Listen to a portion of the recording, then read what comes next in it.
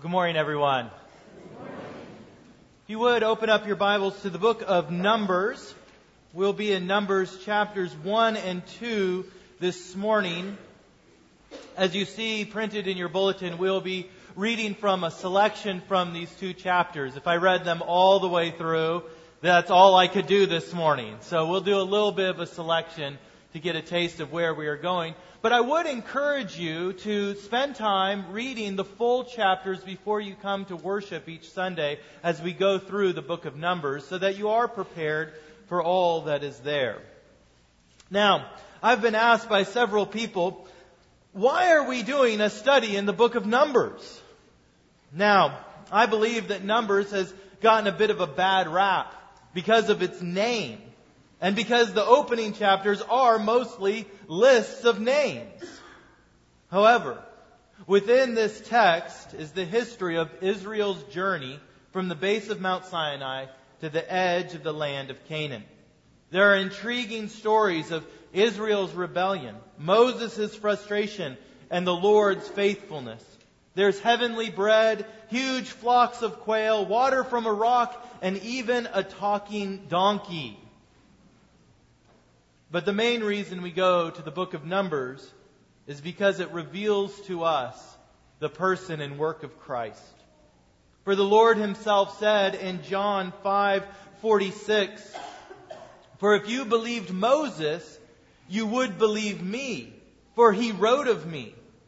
But if you do not believe his writings, how will you believe my words?" If we do not know and believe what Moses wrote, then how will we understand and believe the words of Christ, the fulfillment of Moses' word? Now, I admit there will be times when the text doesn't seem real exciting, time when the names and the numbers will become monotonous. But in the end, this journey is one that is well worth taking. Because with each word of Moses we hear and believe, we grow deeper in our knowledge of Christ. Now, the book of Numbers begins in the middle of the story of Israel. In the book of Exodus, Israel has been delivered from Egypt. They have been brought to Mount Sinai and given the law. And for the past 13 months, they have been camped out, getting ready to take hold of the promised land. They are a people who have come from one land, Egypt, but they have not come into their promised land, Canaan. They are between two lands. And this may be why the New Testament authors saw this time in Israel's history in particular as an apt paradigm for understanding the Christian life. We have received deliverance from sin and Satan, but we still await entering into the fullness of our salvation when Christ returns and brings us home. Like wandering Israel, we too are exiles and aliens. We are waiting for and journeying towards a better country. So if you would, turn your attention now to Numbers chapter 1 and 2. The Lord spoke to Moses in the wilderness of Sinai in the tent of meeting on the first day of the second month, in the second year after they had come out of the land of Egypt, saying, "Take a census of all the congregation of the people of Israel, by clans, by fathers' houses, according to the number of names, every male, head by head, from 20 years old and upward, all in Israel who are able to go to war. You and Aaron shall list them company by company." But the Levites were not listed along with their ancestral tribe. For the Lord spoke to Moses, saying, "Only the tribe of Levi you shall not list, and you shall not take a census of them among the people of Israel. But appoint the Levites over the tabernacle of the testimony, and over all its furnishings, and over all that belongs to it. They are to carry the tabernacle and all its furnishings. And they shall take care of it, and shall camp around the tabernacle. When the tabernacle is set out, the Levites shall take it down. And when the tabernacle is to be pitched, the Levites shall set it up. And if any outsider comes near, he shall be put to death. The people of Israel shall pitch their tents by their companies, each man in his own camp, and each man by his own standard. But the Levites shall camp around the tabernacle of the testimony, so that there may be no wrath on the congregation of the people of Israel. And the Levites shall keep guard over the tabernacle of the testimony. Thus did the people of Israel. They did according to all that the Lord commanded Moses. The Lord spoke to Moses and Aaron, saying, The people of Israel shall camp each by his own standard. With the banners of their fathers' houses they shall camp facing the tent of meeting on every side. These are the people of Israel as listed by their fathers' houses. All those listed in the camps by their companies were 603,550. But the Levites were not listed among the people of Israel, as the Lord commanded Moses. Thus did the people of Israel, according to all that the Lord commanded Moses. So they camped by their standards, and so they set out, each one in his clan, according to his father's house. This is God's holy word for his people. Let us pray. Blessed you are, Lord, great God. For the testimonies of the prophets, we bless you. For the statutes of your law, we bless you. For the gospel of Christ and the witness of the apostles, we bless you, O glorious God. Grant us the spirit of your glory and the brightness of your presence, that we might read your word and understand. Through Jesus Christ, our gracious Lord. Amen. Being prepared for a trip doesn't always mean just having what you will need. It also means having what you might need. When April and I were young, we would just hop in the car and go. No thought of what to bring on an overnight trip. You have your toothbrush, you're good to go. But once we had kids, the preparation for the journey increased a bit, to say the least. Our first trip home with the baby, we not only had to have everything that we would need, we had to have everything that we could need. Diapers, wipes, numerous change of clothes, high chair, bouncy seat, portable crib. We had lotions and powders and medicines. Early on, I bemoaned this increase of goods. I wanted to be free. I wanted to be simple. Why do we have to pack up the minivan with all this stuff? I just wanted to get up and go. But when we got stuck in the middle of the night with no children's Tylenol and a sick baby, I realized that being prepared for the journey didn't mean just having what you will need. It's having what you might need. To be truly prepared means planning for the unexpected. The trip from Sinai to Canaan could have been as short as 2 weeks. Grab your toothbrush, Israel, and go. But the Lord knew that He needed to prepare His people for a much longer journey home. He knew that His children would need more than 2 weeks of food. He knew that they would need more than 2 weeks of clothes. He knew that they would need more than they could possibly prepare for on their own. And so what we see in the opening chapters of Numbers is the Lord preparing Israel for the unexpected. He was preparing Israel for the hardships of the journey. You see, the Lord prepares His people for the long road with an eye to future needs. Israel thought it would be a sprint to Canaan, but the Lord knew it would be more like a marathon. And in our Christian walk, we often believe that the road to glory will be smooth and painless. But Jesus warns us that the gate is narrow and the way is hard that leads to life, and those who find it are few. The journey that the Lord has His people on was never meant to be easy. It is hard. Yet what we see in our text for this morning is that the Lord prepares His people for a hard journey. And as we encounter hardships in our walk with the Lord, we must remember that we have been prepared and we will be sustained to the end. Now, I think that every family has a story about a child being left behind. My cousin was once left at Mile High Stadium in Denver following a football game. He was about 10 years old and decided that he was going to switch cars that he rode home in. My dad was driving one car, my uncle was driving the other, and each thought that my cousin Greg was in the other car.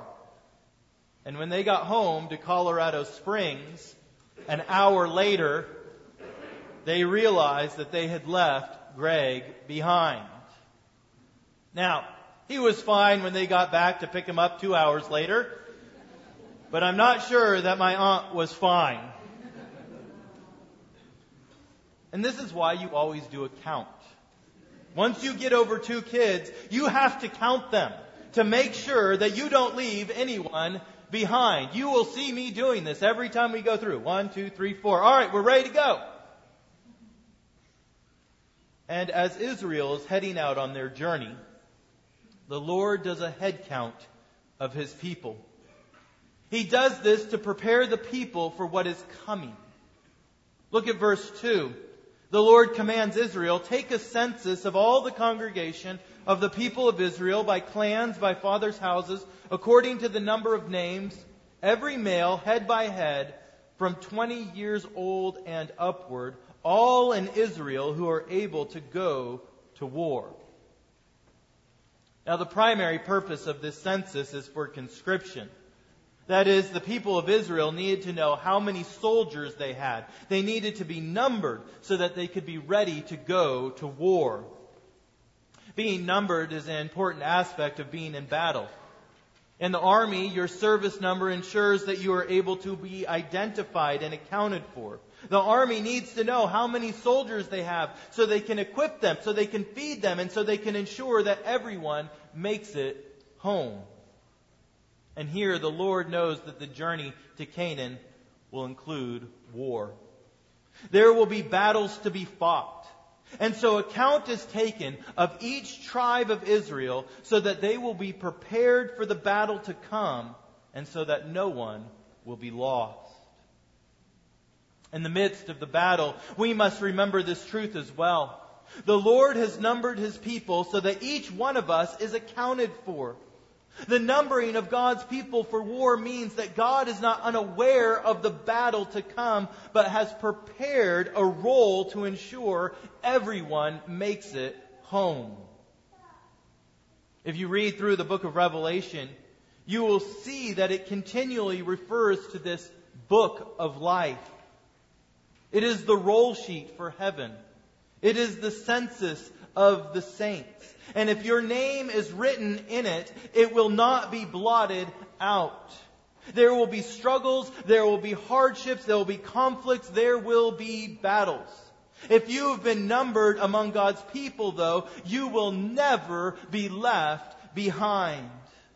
The battle may be hard fought and the journey may be tortuous, but God has numbered His people and will bring them home. As the Lord Jesus says to His disciples, do not rejoice in this, that the spirits are subject to you, but rejoice that your names are written in heaven. The Lord knows that the journey home is hard and fraught with battles. And you might feel like you have been left behind. You might feel like you've been stranded and forgotten. You feel lonely. You feel fearful. Maybe you're here this morning, but you feel lost in this crowd of people. Like you don't belong because of your sin or because of your struggle. God knows this. He has numbered His people. And He will ensure that no one is missing following the battle of life. He knows your name. He knows your need. You have been counted. In the midst of your struggle, remember and trust that the Lord has prepared for the battles of life by numbering His people. The Lord Jesus himself says that if one of the 100 goes astray, that he will seek that one out and bring it back to the fold. You see, we must remember on this journey that we have been numbered by the Lord. The next thing that we see is that we are present with the Lord. As we read at the end of chapter 1, the Levites are exempt from the census for war. They have another role to play. They are set aside to ensure that the tabernacle remains in the midst of the people of Israel. As you may know, the tabernacle was where the Lord met with his people. It was based on the heavenly temple and served as the place for God's presence. And the Levites would assemble it, and they would disassemble it and move it and then reassemble it so that God's presence could remain with his people. And here the Lord makes a special provision to ensure that his presence would not depart from the people during their journey to Canaan. In the future, when Israel was settled in the land, a stationary temple would be built. But for the period of Israel's journey to the promised land, the temple was portable. You see, the Lord humbled himself to live in a mobile home so that he could ensure that wherever the people of Israel wandered, he would be with them. We see two important ways that the Lord was present with his people. First, he is present with his people to fight their battles. The army of the Lord went out with the presence of the Lord. God does not just number his soldiers and then send them out. He rides forth into battle with his people. And through setting aside the Levites to care for the tabernacle, he ensures that he will be with his people in the midst of their struggles. But the second way that we see that the Lord is present with his people is that he was with them in the midst of their sin and rebellion as well. Look at verse 53 of Numbers 1. There we read, "But the Levites shall camp around the tabernacle of the testimony, so that there may be no wrath on the congregation of the people of Israel." You see, the Lord provided a mediator between himself and his people. The Levites ensured that God's holy presence would not consume a sinful people. The Lord knew that there would be battles, but he also knew that there would be rebellion. He knew that his people would sin, and that preparations would have to be made to ensure that his wrath did not consume his people in the midst of their rebellion. And the Lord knows that you are going to deal with battles in your Christian life, but that you will also deal with sin. He knows that you're going to rebel. He knows that you're going to wander off on your own, and he has made provision for you so that you are not consumed by his wrath. For he has sent his Son, Jesus Christ, to be the mediator of the new covenant, to act as a better priest than the Levites, to offer a better sacrifice of his own body and blood so that God's wrath will not come against the congregation of his people ever again. On your journey, Christian, you will have struggles and you will have failures. And while there will be consequences in this world for your sin, you must be assured that Christ, the great high priest, has made a way for us to be present with God even in the midst of our sin. By his blood, he has turned aside the wrath of God for your rebellion. Not just past rebellions, but he looks forward to the journey that you are on, and he makes provision so that your sin will not cause you to be separated from God during this journey, and you will be brought home. Maybe today you have turned from the Lord. Or maybe you are a wayward covenant child. Maybe you have fallen into sin. The Lord is not surprised by this turn in your journey home. And He has made provision to be present with you, even in the midst of your wandering and your rebellion and in your sin. In Christ, God's anger against sin has been turned aside, and you are even now being called home by His presence with you. The Lord prepares us for a hard journey by preparing for us a mediator in Christ.